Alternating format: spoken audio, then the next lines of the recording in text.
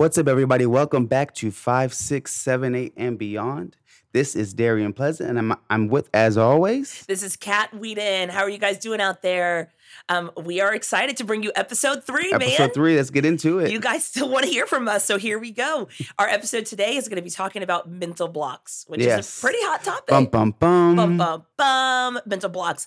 This is definitely going to be a 2-part series, so today let's at least just scratch the surface. So, Darian, why don't you talk to us about, how do we define what's a mental block? So I think in a regular cheer gym setting, we always define mental blocks as just a kid who can't perform a skill. And as you and I have always talked about, that's not always where we think a mental block either starts or ends at. But a great definition for a mental block is a response in your athlete's brain that literally freezes her or him from doing their skills. It's a biological response that's based on flight or fight or freeze in their brain, telling them and their body that they can't actually perform a skill. So their body is literally putting on the brakes and not allowing them to move forward. And Darian, I love it. So Darian has spent all week looking at all of a bunch of different sources on how do we define this. And Darian and I have a constant conversation that I believe in this industry that we throw that mental block term on kids so fast. Very quickly. And sometimes it's not. What do we talk about? Sometimes it's conditioning level. Life. Yeah. Sometimes it's conditioning level. Sometimes it's life. Sometimes it's family, school. I mean, it could be a whole slew of things. Right. So when we're trying to identify a mental block, I guess the one thing that we can say is one size does not fit all on the identification. That's true. How you deal with it is not one size fit all. And at the end of the day, we kind of each keep coming back to, is this a mental block or is it not a mental block? And if it's not a mental block, what things could it be? Absolutely. So I think that if we're wondering if it's a mental block or not, and we get to the place where we are saying this is not a mental block, it's probably something going on in that athlete's life.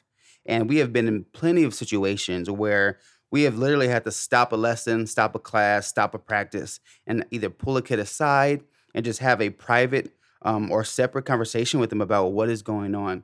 There's been so many times when I've been working with athletes that do a lot of level 3 skills. So our one kid I was working with, she was throwing her round of back handspring tuck. She could do it beautifully. Technically, it was sound. And out of nowhere, it just stopped. She was afraid out of nowhere. She couldn't do it.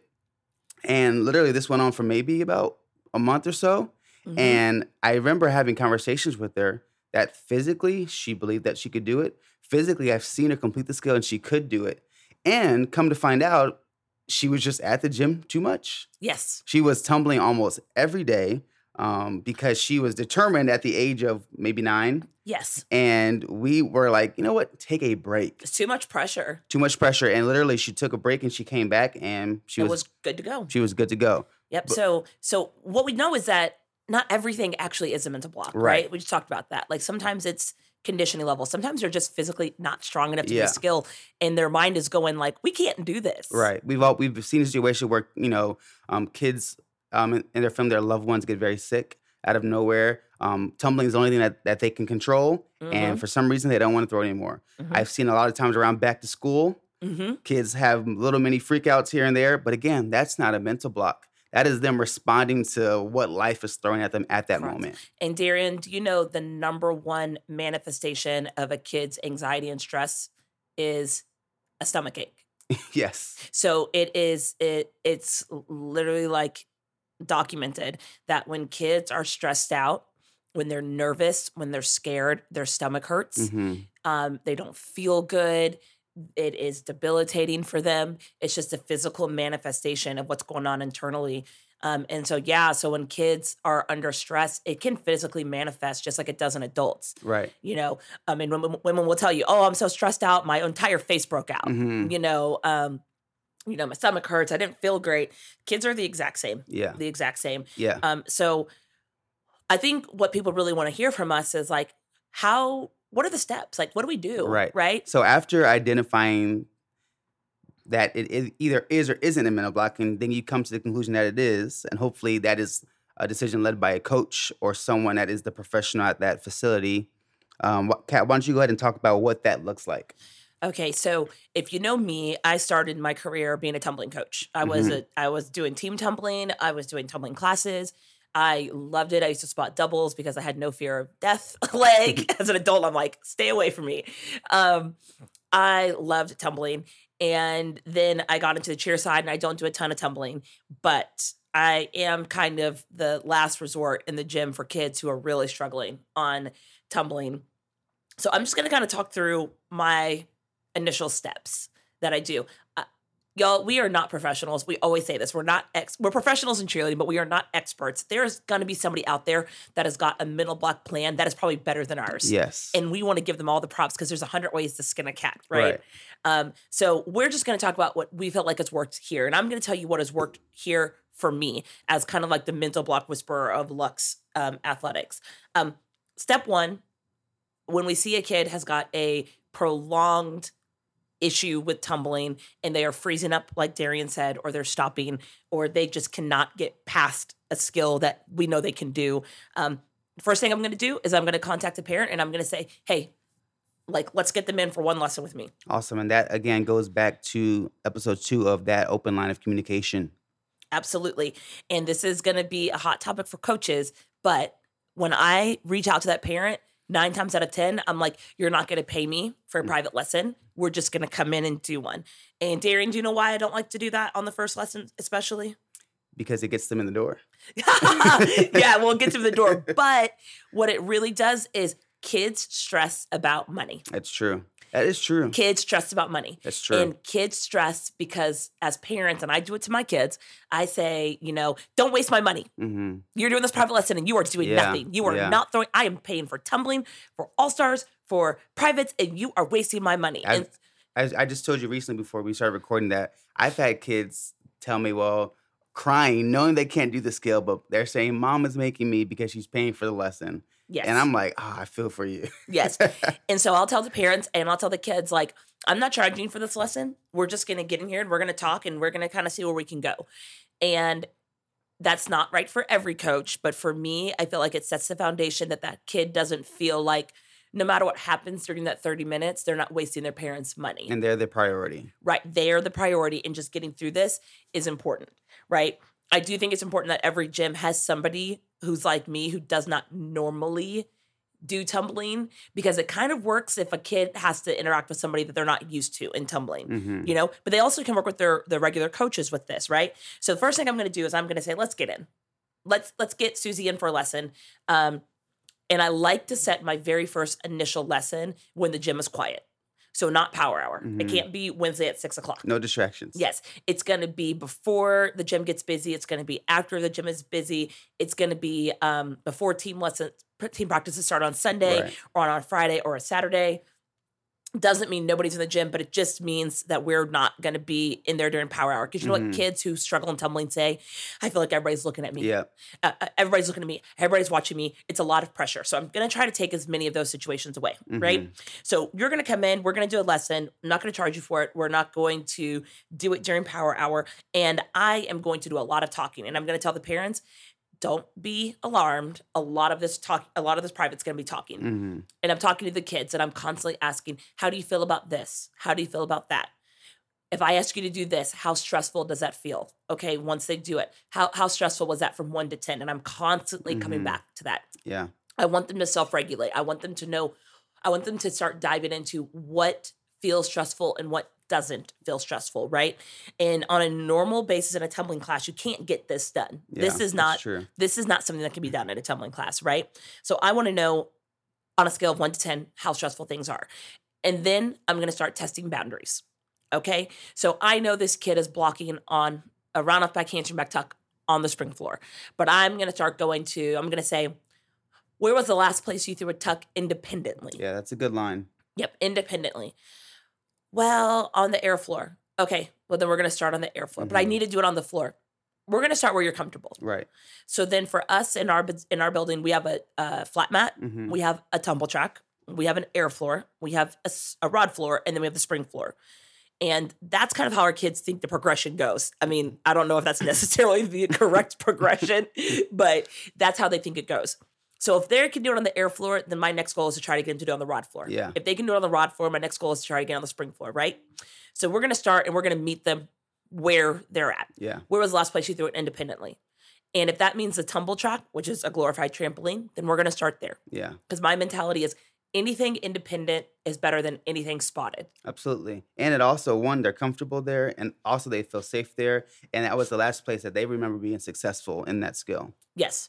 So I'm trying to see where their boundaries are going to be. We'll throw it here, here, here, but we won't throw it there.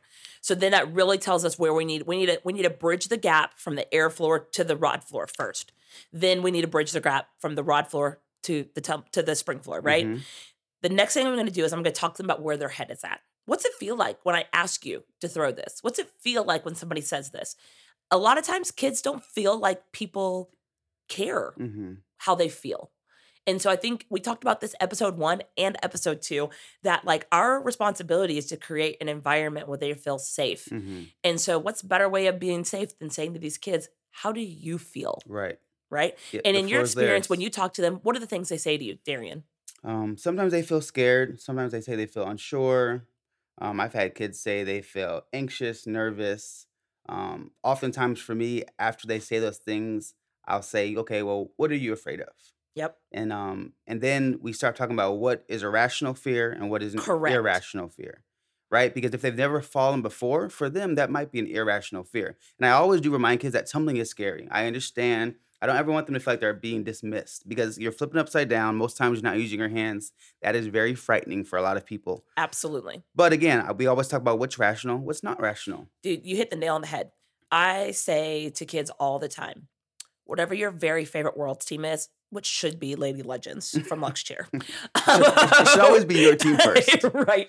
Whatever. Your gym's team first. Yeah. Whatever your very favorite world's team is, that last pass tumbler in the corner before they go has to take a breath, has to steady themselves and think to themselves, I hope this goes correct. Yes. So like nobody gets in the corner and does not think about it. Most like, times those guys are shaking in their boots. Right. We had a guy on one of our teams years ago who was like, it'd be 2:00 and I'm in my college class and I'm worried about going full out at 7. And I'm like, Sweating. okay, like you're our last pass. You're our best tumbler. Like we got to work this anxiety because you shouldn't be nervous at 2:00 in the afternoon. And every kid in the gym thinks you do this stuff easily. Yeah. But I remind them, everybody's human and everybody Mhm. has to do the same skills. And the last pass tumbler on your favorite world team takes a breath, steadies themselves, and reminds themselves, I got this. Yeah. So it's understandable that you have to do that also. Mhm. And you also hit the nail on the head again when you're talking about rational versus irrational fears, right? You know what kind of kids I believe fall into this block / struggling to tumbling the most? We've discussed it a few times. Smart kids. Yeah. Smart kids. Okay. Like they test smart.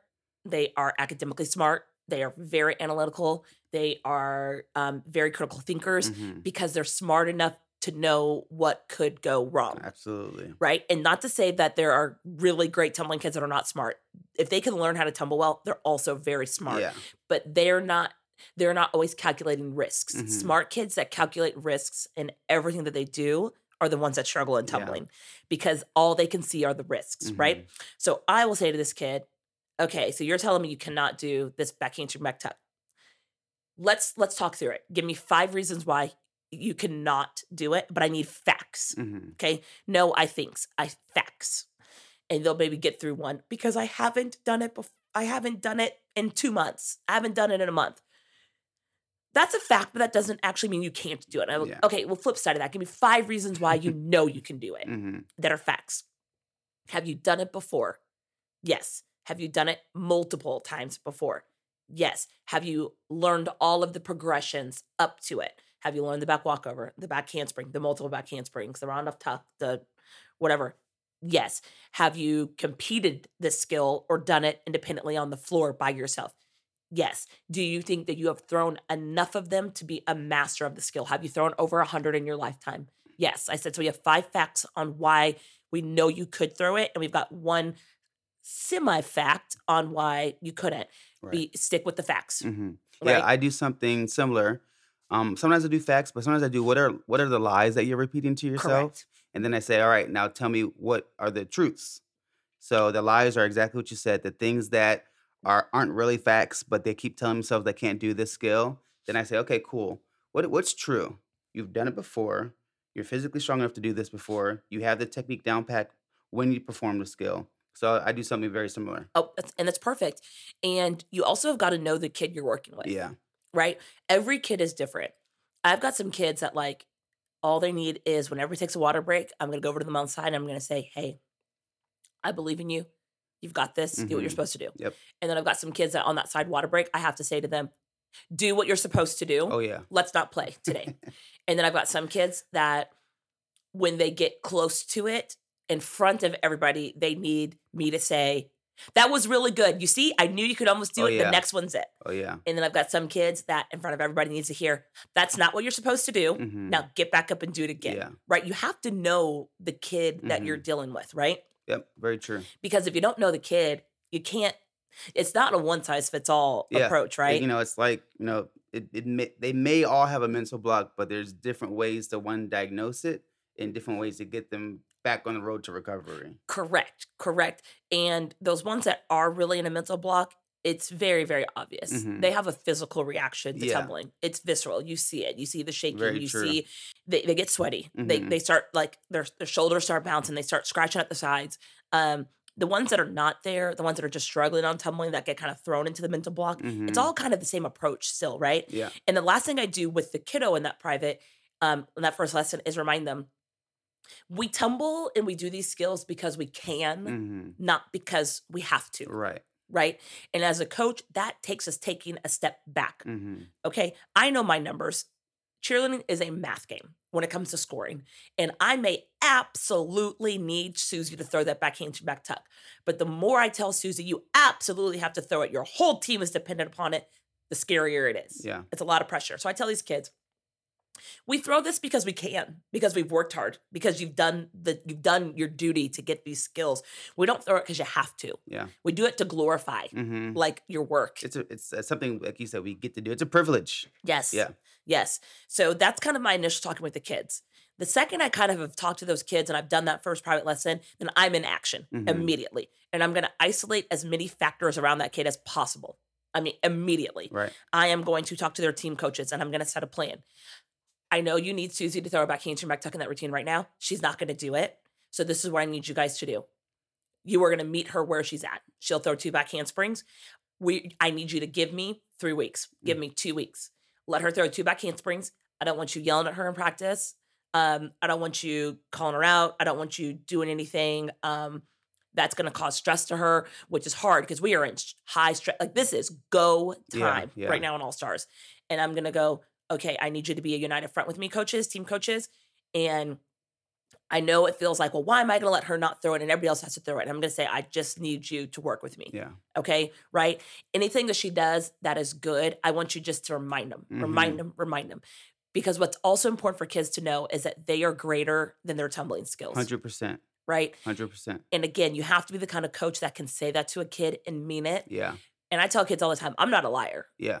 I am not a liar. Yes, there are a lot of things I am, and a liar, it's not one of them. Yeah, something I often do is it's interesting because most times in life, kids and adults, but kids identify with what they're doing at the moment. So a lot of times, especially for cheerleaders, this is their world. And That's their value. We talked in last episode about how much time is spent here, how much money is invested here. Like this is their life. This is where they exactly find value.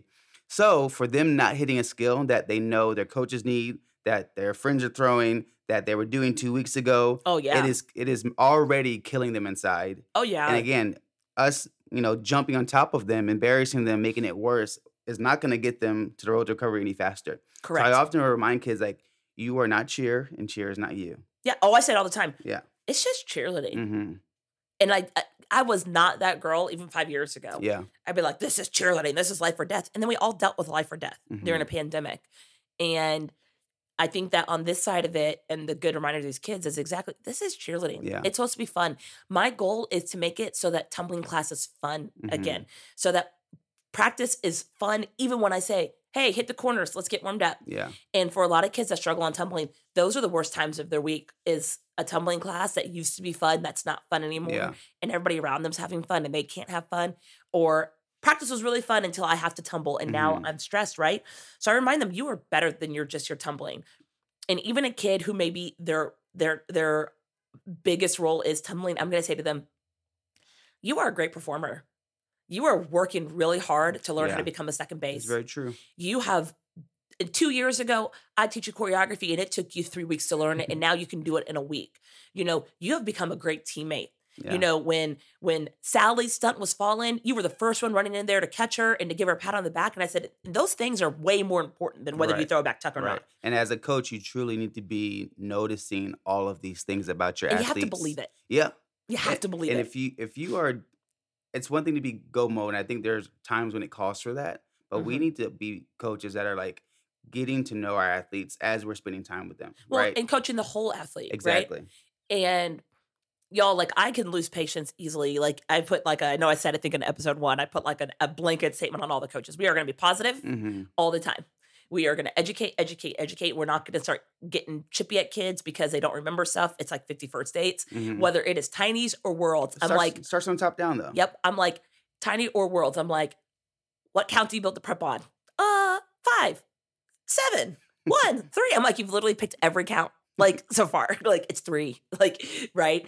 But even as coaches, when we're coaching a team, we'll look at each other and be like, what number does the pyramid start on? So if we can't always remember, they Yeah. can't always remember, right? Kids are supposed to be allowed to fail a Yeah. little bit.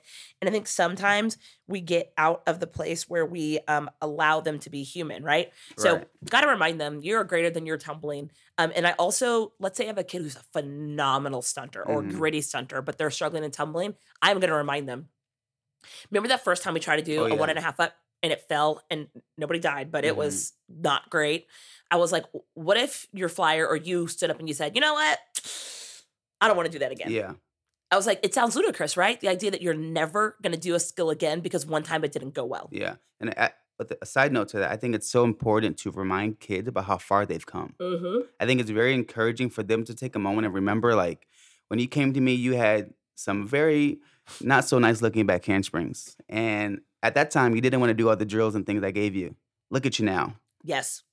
Yes, absolutely. So then my second approach was setting with isolating factors. I'm going to talk to the tumbling coaches and I'm going to say, okay, you're tumbling a bazillion kids a week, but I need you to look at this kid right here and I need you to say, Susie is not allowed to work any more layouts. Oh, yeah. Okay. And you will get like the catgram, like Yes. this kid is not to work anything other than this. We get the cat group me message sent out. Yep. The catgram goes out. And the kids know it. The kids know it gets sent out. Oh yeah. Cause I'll tell them, I'm telling all the tumbling coaches cause kids are sneaky. Yeah. Well, when they come to us in class, I never just say, Cat told me. I always say, okay, what are you working on? And they like look at me and almost try and like figure out if I know or not. Yeah. And they'll say, back text, no, you're not. No, you're not. What did Cat say you're supposed to work on? Yeah, I got a catgram that said that I'm in trouble if you work on anything other than a back handspring. But I talked to the tumbling coaches, and our tumbling director Wes Butler and I have been like cheer married for like 15 years, and we are the antithesis of each other. He is like the most laid back, like nurturing, calm, cool, and collected. You can, if you get Wes Butler riled up, you have done something. Okay. Like me, you can look at me wrong and I can get riled up. Right. And we had such different approaches for years. Mhm. Like his approach was always like, kids that struggle, I sometimes want to let them work a skill up, maybe on the tumble track so that they have something to look forward to. Even if they're having to do just a skill on the air floor, like that you wanted to work. And we had such a different mentality about it for so long. And I kind of got them to where I'm at. But then I also am like, you know what? Like every kid's different. And maybe for this kid, that's going to work, right? So being able to bend and mold to each other is really important. There are times when, let's say, a kid is having trouble with their back hamstring. And they'll say, well, I want to do all these other things. I'm like, okay, cool. Let's do 5 back handsprings. Let's do 5 of the skill we need to work on. And then let's go over to the trampoline. I'll let you do 3 tucks. Yeah. Yep. And then we'll jump back off and we'll come back over here and do something else. And sometimes they need that. Sometimes kids need that, and sometimes in kids' minds, they're like, I'm not close to that back handspring, but I'm close to that back tuck. And I just want to accomplish something. Yeah. What it feels like from the outside is, oh, so you don't want to do your back handsprings, but you'll do a tuck. Yeah. But for them, maybe all they felt like was maybe I can accomplish something today. Right. So I'm going to get with the tumbling coaches and I'm going to remind them anything independent is better than anything spotted. And if a kid is struggling with a back walkover or with a back handspring, I'm like, make them do back walkovers, make them do back walkover snap downs, make them do, sit, come up, back walkover snap downs. And when they get bored, at some point they're going to get so bored and so annoyed that they're going to be like, okay, let's just do this back handspring, right? Because sometimes it's a test of the wills, right? But anything independent on the tumbling side is better than nothing. And I tell the parents, like, it's going to get worse before it gets better. Right. But I need you just to bear with me. I'm going to totally change what they're doing in class. I'm going to totally change what they're doing in practices. And at this point, we either continue on with what we're doing where they're not throwing these skills, or we take a drastic approach and we adjust that approach as we go, right? So something is better than nothing. And I am always team independent, better than spotted, right? I agree. So then the last thing I'm going to do after I've talked to the team coaches, I've now talked to the tumbling coaches. We are all on the same plan. I'm then going to talk to the parents. And this is by far the very most important factor of all of this. Last episode, we talked a lot about, parents and parent viewing and parents being stressed, and parents, can either be your greatest ally or they can be an enemy to success. Yeah. And we are gonna hit that same door again. Yeah. And I'll say, like I said last time, parents have such an integral role to the culture and the environment of your cheer gym, your facility, especially here at Lux. Yes. And parents, you are not going to love this next statement, but you're going to love the statement after it. Sometimes you are the reason they are blocking. Bum, bum, bum. Sometimes it's true. It's true. It's you. A lot of times it's the parents, and they don't mean it. They don't mean to be that person. They don't mean to push them into that. And man, it is so hard to be a parent. You are about to be here, Darian. There it is. Yes. What's Sandy's due date? January 14th, I believe. 14th or 15th. Listen, wait it out till the 16th, and we can share a birth date. Being a parent is so tough. Being a sports parent is so tough. Every day as a sport parent, like, you think to yourself, like, am I doing the right thing? How am I cultivating an all around kind of athlete and kid? Like, there's no manual on how to do this. There's a bazillion books, but not a single one is a manual on your kid on how to do this. And then imagine your child who's from what you've seen so far has been successful at this, and out of nowhere, she's in distress. And now you're in distress as a parent. Yes. So parents, hear it. You don't want to hear it, but sometimes it's you. And I'm going to talk a couple different ways. And sometimes it's a coach, and we're going to get there too. And sometimes it's a tumbling coach, and sometimes it's just a kid being ornery. But let's talk through the parents real quick. Your stress is their stress. Okay? There is not a kid in the world that doesn't know when things are stressful at home. Yeah. Right?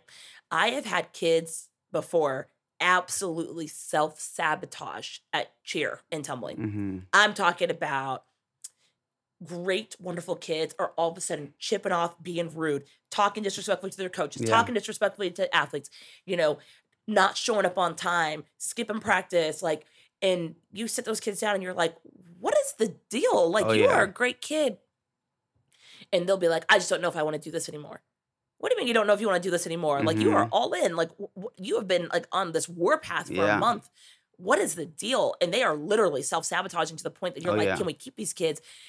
And twice in the last year, I've dug deep enough to those kids and said, what is going on? And those kids, they'll look at me and they'll say, my parents are fighting a lot about money, and I feel like if I stop cheering, then it will go away. Then that will go away.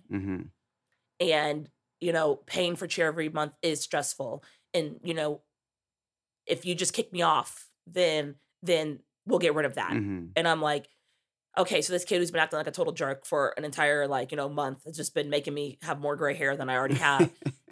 At the end of the day, is just a kid who loves their parents and is seeing the effects of financial strain. Yeah.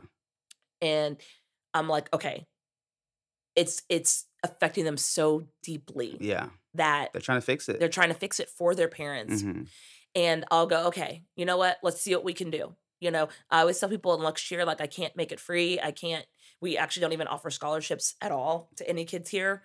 But I can give you time Mhm. and I can give you some abilities to do that. So then, I'll find a way to touch base with a parent in a way that does not lead to that kid, the parents knowing the kid, maybe say Yeah, that. yeah, Because at the end of the day, the kid's not coming to me saying, "Can you make cheer free?" They're yeah. saying, "Just kick me off so I can relieve this stress," right? Right. So I'll find a way to get a hold of that parent and just be like, "Hey, you know, do we need to, delay some payments? Like, what can we do? Like, Mhm. let's give you some time." You're doing what you can do, Right. right? But kids are smart, and kids internalize that. And I think you just, hit on a good note there. Self-sabotage. Yeah, That is a good word to use. I have an athlete now, and she's gonna know as soon as she hears this because her and her mom are 5, 6, 7, 8, and beyond fans. But it's to the point now when we're doing our lesson and she is self-sabotaging, she'll go, "Let me redo that. I'm self-sabotaging." yeah. She just knows. She So just knows, and self-sabotage is a total thing. So, number 1, your stress is their stress, and y'all, there's not a family in the world that does not talk about money and finances, and there's not a mom and a dad and a dad, a mom and a mom, no matter what your family dynamic is, that is not fighting for the relationship and fighting for betterment of their kids, and sports are really expensive, so, like, I don't want this to come across like, "Well, we don't you talking about money hurts these kids." No, they should know the impact of their cheering dynamic on your family, but sometimes that burden is too big for them, right? But your stress is their stress. So if you are stressed out about their back tuck, guess what? They're stressed out about their back tuck. absolutely. And if you are constantly posting on Facebook about your stress about their back tuck or your stress about this, guess what? You are just reiterating that this kid is a problem. Mhm. You are reiterating it. And sometimes I think parents try to do it in a way that's positive.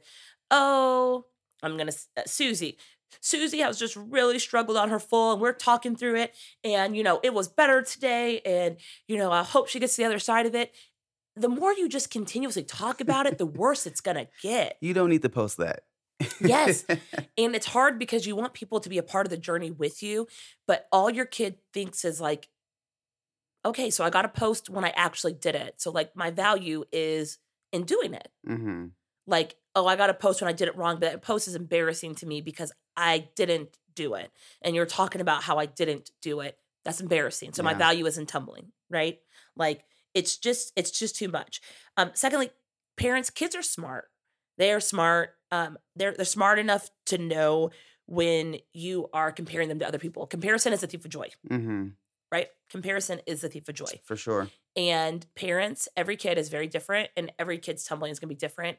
And a kid that's doing really great and is at a good steady pace, and then all of a sudden the parents are pushing, pushing, pushing for harder skills because Susie's friend Sally is doing the harder skills. You are setting your kid up for failure. 100%. It is hard. You need to have blinders onto what every other kid does and just focus on yours. We talk about this all the time on the tumbling side. Like if a parent is trying to progress a kid too fast, that is like the number one, like fall into a block in tumbling struggle. Do you agree? I do agree, and oftentimes parents don't even really know the proper lane of Cor- progression. oh, they have a very fast tracked back walk over, back handspring, back tuck, lay out full. Nothing in between. That's all they see. I mean, I've had so many parents come up to me and say, "Hey, Susie's ready to learn a back handspring, and Susie can't do a back bend." Yeah. And I'm just like, Right. And there are she's times that there's a kid that we're like, this kid's never going to do a back walk over. Let's move to a back handspring. But that's different than my mom said I have to do a back handspring because Sally's doing a back handspring and I right. need to get it there. Um, and sometimes parents, your goals are crippling Yeah, to those kids. Your yeah, goals are crippling. Sometimes they're just not ready, you know? yeah. And you have to understand that if they're not ready, they're just not going to do it. Maybe their tumbling is fantastic, but maybe they're emotionally, mentally not ready to do that. It's true. And I mean, I've said it all the time. A lot of these kids are very talented at very young ages, Mhm. and then we forget that they are 8, 9, 10, Mhm. 11, 12. So as talented and as mature that their skills are, mentally they are children. Yes, and I don't remember if I gave this example last time or not, but we had a kiddo in the gym who was throwing double fulls, like, starting at, like, 10, 11 years old, and when she aged into Worlds that first year she'd been throwing standing fulls and doubles for years. And that very first year on Worlds, we got to the place where like she could not throw a double and she could not throw a standing full because just the stress and the pressure on being on Worlds made those skills that had been just fun forever. They weren't fun anymore. They were a job at that point. And she easily recovered from it. It took some time. And it took us going like, I know this has been easy for years, but right now you actually have to practically use it. Yeah. And now the kid is throwing doubles all over the place. But like that setback happened because doing it at open gym and tumbling class is different than doing it in a routine. Yeah, it's a lot more pressure, and especially when the kids are still young age into the world's level team, and now they're amongst all the older level kids who are more mature, have been doing this for a little longer, and have more ice in their veins. They are nervous wrecks, and we see it all the time. That as soon as they get on this team that they've been dying to get on for years, they cannot perform. They cannot do the skills. Oh yeah, because it always everything that glitters is not gold, right? And it's a lot of hard work. They feel like the hardest work is getting on the team, and I'm like, well, that was the easiest thing you're going to do all year. Trials was the easiest part of this entire process, right? Parents again. So like my third thing is like what you say is not what they hear. And we talked about this with our last episode. When we have kids that are struggling, one of the things we'll talk to them about is like, what is so stressful? My mom just wants me to do a back tuck. Oh yeah. She's going to be so angry if I don't do a back tuck. And I'm like, okay, your mom is not angry if you don't do a back tuck. Let me explain how it feels as a parent. What it feels like is, I know you can do that back tuck and it was so good and you were happy. When you were throwing it, you were happy. You were happy to go to practice. You were happy to go to tumbling class. You were happy to go to privates. And then you stopped throwing it. And then tumbling class isn't fun and practice isn't fun and privates isn't fun. And you're coming out of those things and you're crying and you're upset and you're worried about it for hours before you go to practice. You're worried about it hours after you come out of practice. It's this storm cloud sitting over us. And if you will just throw it, you can be happy again. And when you're happy, I'm happy, right? And I'm like, it's not that they want you to do a back tuck because they want you to throw a back tuck. They just want you to be happy. Yeah. And they know that if you'll throw it, you'll be happy. And that's not what they hear. They hear is, my mom is going to get mad if I don't throw a back tuck. And I'm like, and we talk about that. Like, all your parents want for you is for you to be happy and for you to be successful. And if as a parent, your goal is for them to be better than every kid around them, then you're part of the problem, right? But most parents are just like, they were happier when they were throwing it and just want to get back there. Yeah, I just spoke to a athlete earlier this week. I had some free time at the gym and they came in to tumble. I was like, all right, I'm here, you're here. Let me know what you need help with. And at one point we were sitting down and they were just saying to me, I tell my mom I'm afraid of doing certain skills, and their response is, well, you have nothing to be afraid of. And she said that is just so detrimental to me because, again, it is scary. And I think as a parent, you have to understand that what they're doing is very scary. In some forms, it's very dangerous. It can be. So if a kid is telling you that they're afraid, they probably are afraid. And I think it will be better for them to communicate that to a coach, saying, hey, Susie kind of just mentioned this to me last night. I just wanted to let you know before you guys had your lesson. That way, maybe you can kind of have a conversation with her, maybe help us get to the bottom of it. Yep. And it goes back to talking logic. Talk facts versus not facts. Talk lies versus truths. But there are times that I do lessons and a parent I'm talking about worked up. Yes. And I'll tell that parent, like, parent viewing is always open. But it may be better for you and for Susie if you chill out in the car during this. Yeah. Or be in our lobby, but be on the other side of the lobby where you're not watching. So our kids cannot see into the parent viewing because we have like perforated vinyl on the wall and like design, so you can't see in, but the parents can see us. But every time a kid doesn't do something, if their head snaps back to the parent viewing area, you're like, that's a factor for them. So I'll say to Susie, hey, I asked mom to sit in the car and I'm going to give her an update afterwards. And it may take a couple times, but parents, like, you can't live, breathe, and die off of whether they throw the back tuck or not. Like, it's too much, right? It is a lot of pressure. So, they've got to be able to do it. But sometimes I say to parents, like, I'll do like one lesson, do all of my want to be psychology work with a kid. And what I'll come back to the parent and say, and they love this, no, they hate this, but it's the truth. I'll say to the parent, Sally does not want to throw a back tuck. Well, I mean, no, Sally does not want to throw back tuck. She needs to just go ahead and start working other stuff. She don't want to do it. Yeah. She's physically able to. She knows what's true and what's not. She can do it right here perfectly. She won't do it right there Yeah. perfectly. Um, And this just we're, goes this we're just having a goes test of the back wills. to Yeah, every case is not the same case. correct. There Yep. there are mental block situations where I remember when I kind of first got back to Lux, I started working with an athlete and she had a mental block on her tuck. hmm I remember at one lesson, I literally said to her, I said, listen, is the goal for you to do this by yourself? And Correct. she just got quiet. And I said, because you can do it. You don't need me anymore. We've established that together. You know this. I said, so at some point, you have to make a decision that you want to land this by yourself. And I guarantee you, in a month, she was throwing her round off tuck. And she has most every tuck skill now on the spring floor by herself. hmm But again, different cases, obviously. But she had to make a decision for Yeah. herself And that I want sometimes to land that. they don't want to do it, Yep. y'all. For whatever And reason. parents do not want to hear that, but it is life changing. Yeah. She does not want to throw it. Yeah. And as long as she does not want to throw it, guess what? She ain't going to do it. hmm You know, and then the kids will be like, no, no, no, no, no. So fake effort. Let's talk fake effort. That is like my buzzword this year. Like when a kid is supposed to throw a round of back handspring layout and they throw a round of back handspring rebound and they're like, I tried. And I'm like, I will say to them, no. Yeah. And they'll look at me. No, you did not Yeah. try. And again, it's good, coaches, that you are honest with your athletes. Correct. Let's not sugarcoat what's happening. Don't just clap for them because they did a great round of rebound if they were supposed to do something else. And Correct. you know, again, that it was fake effort. There have been a Yep. lot of times when I'm saying that I need you to try. They said, well, I am trying. I said, so and so, we both know that you have a beautiful round of rebound, but we're working on something else right now. So you either need to go back and do your skill or we need to pause our lesson and go have a Yep. different conversation. Yep. And I'll say to these kids, fake effort.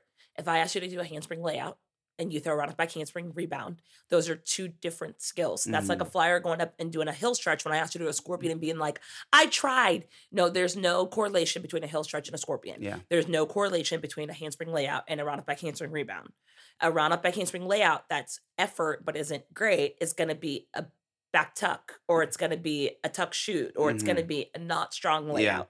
And you have to call them out on that. You're giving me fake effort. You're not giving me real effort. And there are mine kids, especially when they get real nervous. I say the first one's the hardest. Oh, yeah. That very first one, after you haven't thrown a skill independently or you're moving to a new surface, that first one's the hardest. If you can push yourself through that first one, then we'll be good, right? But kids are smart enough to know that they don't want to do a skill. And if they don't want to do it, you're wasting your time, you're wasting your money. And sometimes I'll say to parents, okay, take them out of tumbling class, take them out of privates, let them just go to just let them go to practice for 2 weeks. But what if we lose all of our, you're not going to, your kid is literally going to tumbling class and waging a war with themselves, with you and the coaches for an hour, 3 times a week. It's too much. Pull back. And those parents will listen for a little while and then they just get nervous. Well, this kid's going 3 days a week. Well, I want to go up there and hang out with my friends. Well, I want to, sometimes kids are doing too much, right? And they need to take a step back. The biggest thing I tell parents, and the number one thing, and if they do it, it always helps, is stop talking about tumbling. Yeah. Stop. Stop letting that be everything and the only thing you ever talk about. If a kid gets, I say to them, if your kid gets in the car and is like, I struggled on my back tuck today, you're going to say, okay, cool. What did you do today that was great? Oh, well, what did you do in school that was great? Oh, did you have any time talking with your friends at the gym? Did you get any stretching in? Did you give Coach Cat a high five? Like, stop talking about tumbling. Stop talking about how they feel about tumbling all the time. Yeah. It's too much. And the parents are like, so just ignore them. I'm like, no, you just redirect the conversation and you stop talking about tumbling. Because right now we've made this little itty bitty skill become this big, massive elephant in every car ride, every time we're sitting down at the table, every time we're talking cheer. Okay. At practice, don't even ask them whether they did the skill or not. Talk about, well, how did your stunt go? Did your choreography go well? Yeah. How was the rest of practice? Right. Stop talking about tumbling. And it is hard at first because you've built your whole life about talking about it. But like every time you talk about, how did you feel? Every moment you threw a round off back handspring today, it's too much. You're making these kids analyze so much. And when every conversation is geared around that, it's too much for these kids, right? Yeah. So my last thing is like overcompensation. Okay. So we've got parents that the kid will not throw tumbling, or they're in a moment where we're trying to get them out of the moment. They're in this moment. So they are going to overcompensate. Why is Susie not front row for jumps? I just like, why is she not flying? Mm-hmm. Like, can't she fly? Why did she not get the stunt group? Can you give her this other back spot? What they're trying to do in essence is, my kid is struggling on, thing A. So I want to make their life really good on Mm-hmm. thing B. And I need you to reward them so that they feel happy about life on thing B. My kid just really wants to fly. They just really want to be on Ma'am, world. Susie hasn't flown in 3 years. Right. They just really want this. They just like, I need you to make them happy because they're so unhappy about tumbling. And these parents will just chip. Yeah. And I always go to the parents like, hey, like, we're coaching. You're not, no big deal. We love Susie. Susie's not a great jumper, so she's in the third row. No big deal. You know what Susie can do if she wants to get to the second row? Work on her jumps. Me giving it to her just because you want her to feel Yeah. better doesn't do anything. Me giving her a flying spot because you are upset about something else. Like, there's no politics in Luxland when it Yeah. comes to flying. You are good enough to do it or you're not. Right. We're going to give you a shot or you're not. And at any point in time, if I give a kid a shot and a stunt and they don't do it, there's always a plan B, right? There's always a Yeah. backup. But parents sometimes can overcompensate for their kids. But at the end of the day, like, kids have ups and downs. We talked about this last time. Yeah. Kids have ups and downs. Sometimes the skill's gonna be really good. Sometimes it's gonna be bad. My daughter, this last practice was like horrible in tumbling. I mean, Bryn Weeden's mom, me, had to go to the office. I don't ever watch her practice anyways, but I kind of stuck my head out, and she was like not landing her tumbling pass. And I was like, not landing it to me is way more acceptable than not throwing it if Yeah. it's safe, Mhm. right? And one time I saw her not throw it, and the coaches didn't call her out on it because, I mean, there's 100 kids on her team, so they just didn't see it. That's the biggest team in the gym. And they went to water, and I pulled her aside and I said, it is unacceptable to not throw it. Do you understand? Yeah. And she was like, yeah, I just lost my steam. And I was like, well, then, we need to start running, girl. You're 9. We need to start coming in here and doing some cardio. But as a parent, like, I'm going to give her a hug. I'm going to nurture her, but I'm also going to be like, you've got expectations, Yeah. right? But there's ups and downs. Usually she lands everything. Mhm. She's struggling a little bit on her running tumbling right now. But like, my job isn't to tell those coaches, how can you make it easier for her? Can she go later in the tumbling pass so she has more time to breathe? Can you change her flyer so that it's easier? No, like, she has a job and she is going to do that job. At 9 Yeah. years old, she has to learn that, right? Yeah. And there's going to be times when that tumbling's easy for her, and there's going to be times when that tumbling's hard, and I need to not interfere, Mhm. right? Always supporting the coaches. But we've talked about a lot, and this is only really part 1 of mental Yeah. blocks. But as a parent, if your kid's struggling in tumbling or flying or jumping, you are most likely exacerbating the problem Yeah. by not understanding there's ups and downs, by talking too much about the problem, by making Facebook posts about the problem, by not just making them accountable, right? Yeah. We don't want to make the problem a giant Correct. all of a sudden. Right? Boundaries and expectations. Your job on the team is to throw a tuck. So Mhm. everything you do should be going towards throwing a Right. tuck. That's Right. it. You know? Yeah. Now I always say that good coaches create expectations and boundaries. It's healthy. We're helping to develop your child, young adult for real world.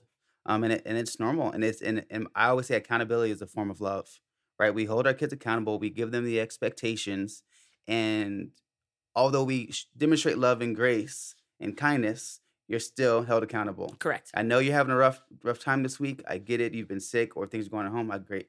Next week after, we're gonna get back on our grind. You know what I mean? There's moments. There's Mhm. moments to show love and kind of take a step back and let them work through issues because they are young humans. Yep. Right. But then there's other moments when we have to say, hey, it's time to get it in Yep. gear. Because what we want to do is we want to teach these kids, like you said, grace, in that, like, maybe today isn't the day, but for you, but you're still accountable for this skill, right? Oh yeah. And sometimes I think that parents, when they see the parents we've been talking a lot about parents that overreact, Mhm. right? And there's parents that also underreact, and that, oh, this tuck is hard. I just hope Susie throws the tuck. No, Yeah. Susie, you are on a back tuck team. So everything we do is pushing towards you getting a back tuck. Right. That's it. Yep. And you need to be mentioning to mom or dad that you need to be getting in the gym, that you need to Mhm. either take a private, you need to either come to class, you need to come before practice, you need to Right. come after practice. Right. And parents hate it when coaches are like, hey, Susie, you made the back tuck team. You're not throwing a back tuck. What's going to happen is you're going to end up on the back handspring team. Mhm. Parents hate that. But that's real life. It's If the you get a truth. job and you're expected to know how to do Microsoft Excel and you get there and you can't do Excel, do you think that what are they going to say? You better figure it out real fast Yep. or you're going to move jobs. Yeah. You know? So every kid has a different purpose on a team, but we do see the opposite where parents, I mean, there are kids that are like, you are supposed to be throwing a back tuck. You are supposed to be throwing a layout. You are supposed to be throwing a full. And parents are spending $100 a week on them stretching for scorpions when they fly nothing, Yeah. or doing partner stunning privates when they're not doing their job and their It's team. okay if little Susie is not a flyer. It's okay. Yes. And I'm like, all you're telling Susie is you're taking away the accountability on the stuff we need them to do, and you are diverting all of your attention to something that is unimportant. Mhm. And this is going to be one of the future podcasts, but every flyer has a expiration date above their head and they don't know what it is. And there ain't nothing more desperate than a parent who wants their kid to fly. It's okay she doesn't fly. Listen, I am 5'9". I was back spot in college, back spot in All Stars. My husband is 6'3". Like, our kids are going to be back spots. I know my daughter's gonna be built like a base. Yes. And there, to a certain extent, there's like so less pressure because I know that Brandon Yeah. will always be a base or a back spot. Like, Yeah. but like, man, well, that'll be a whole nother podcast on parents and their overzealous desire to have their kids fly. And to outside parents, you look crazy. Yeah, you do. You look crazy. And they always think, well, I'm just getting ready for that moment when it's their turn. That moment may never come, but they may lose the moment to move up, because you know what, I'll give you the number 1 and 2 positions that I am forever given what I consider the happy bump. The happy bump is you may not have tumbling for that team, but I need you anyway, so you're going to go. And flying is not it. Yeah. The number 1 bump in our gym is main basing. Mm-hmm. By far. If you are a phenomenal main base, whether you have the tumbling or not, bingo, you are going to get the happy bump every time. You know the second position? Back spots. Because I cannot teach size. Well, and if you even consider, me being a college athlete, if you consider like all girl teams, Mm-hmm. there's a limited flyer position, but we can always use a main base. Oh gosh, and there's nothing more important than a dope main base. Yes. And yeah, we'll it's math. You got a team that has 7 stunt groups, there's 7 flying spots, or there's 14 basing spots. And if you are versatile, there's 21 possible spots for you on a team. Yeah. I see parents that pigeonhole their kids into this flying position right now. And I'm like, that kid that is over there just grinding it out, learning how to be a main base, that kid is going to be a legend while your kid's still on 3. Yeah. Because their focus is in the right place, right? But that is a whole nother future podcast.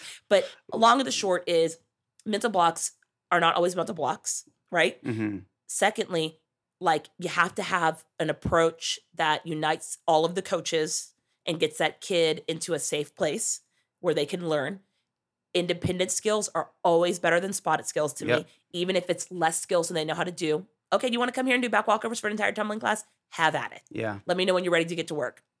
And then lastly, parents, you sometimes do more harm than good when it comes to mental blocks, because you need to take a breath and go find a Netflix show to watch. Like find something to binge during practice. Even if you're sitting in the parent viewing, get your phone, get your AirPods, like do something else. Yeah. But if we can all work together, we can create a holistic kid that can move through a block. Absolutely. Right? And we've seen it happen a lot. We've seen it happen. And when they learn how to move through trials and tribulations, that surpasses to real life, because every day they're going to wake up and have trials and tribulations. So true. And it becomes a skill that they can take everywhere. 5, 6, 7, 8. And beyond. Hey, thanks for tuning in. This is part 1 of Mental Blocks, and we will be back with part 2. We'll see you later. Thanks, guys.